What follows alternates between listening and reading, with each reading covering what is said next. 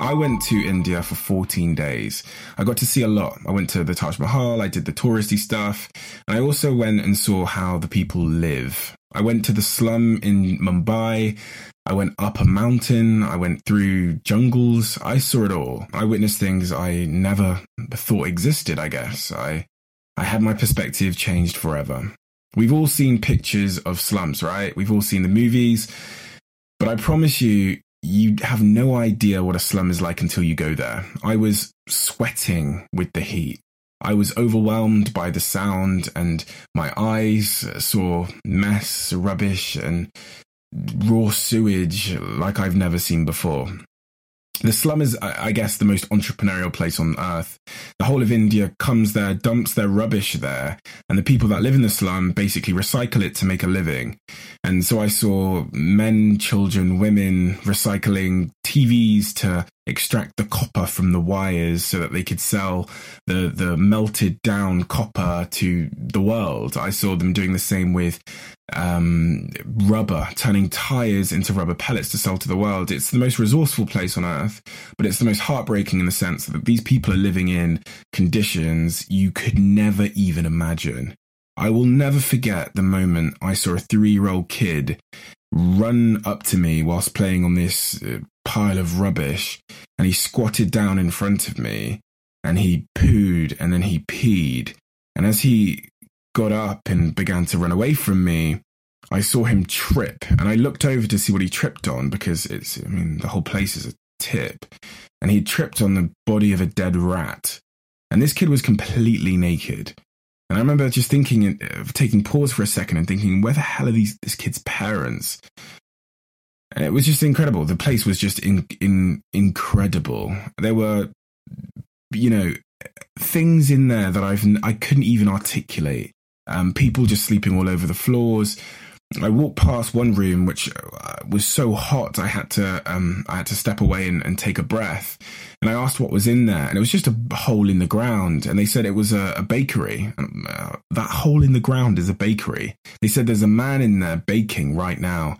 I promise you, the heat in that hole in the ground was hotter than anything I've ever experienced.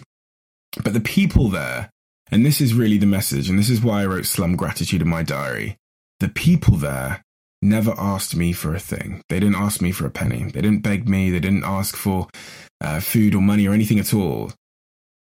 And more shockingly than anything at all, the people were really, really happy.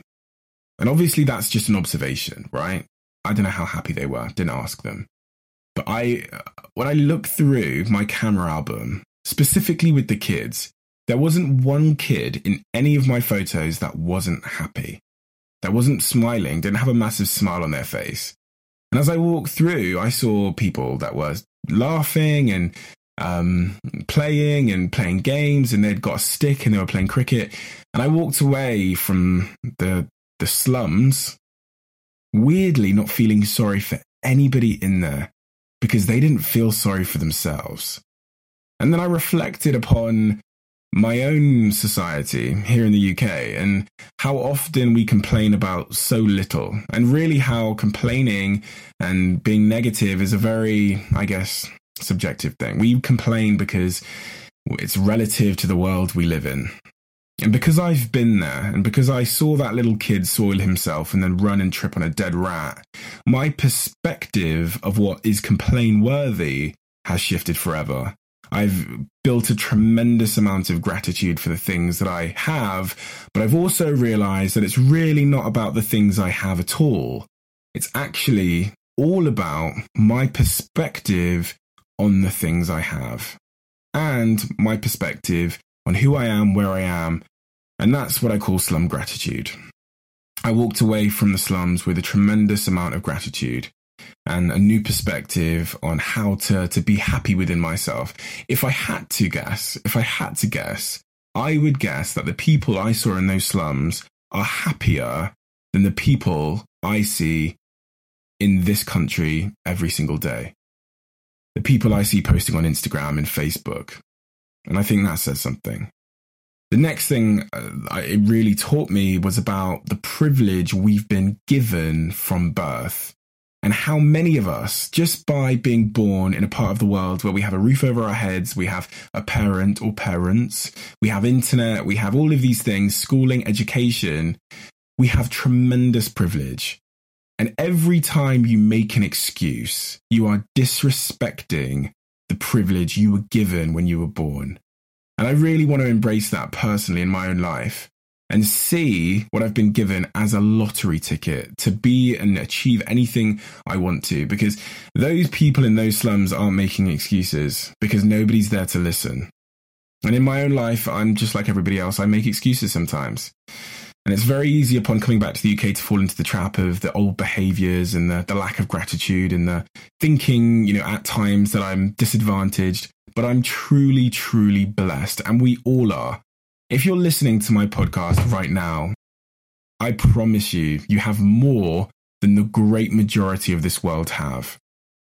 Don't disrespect your privilege.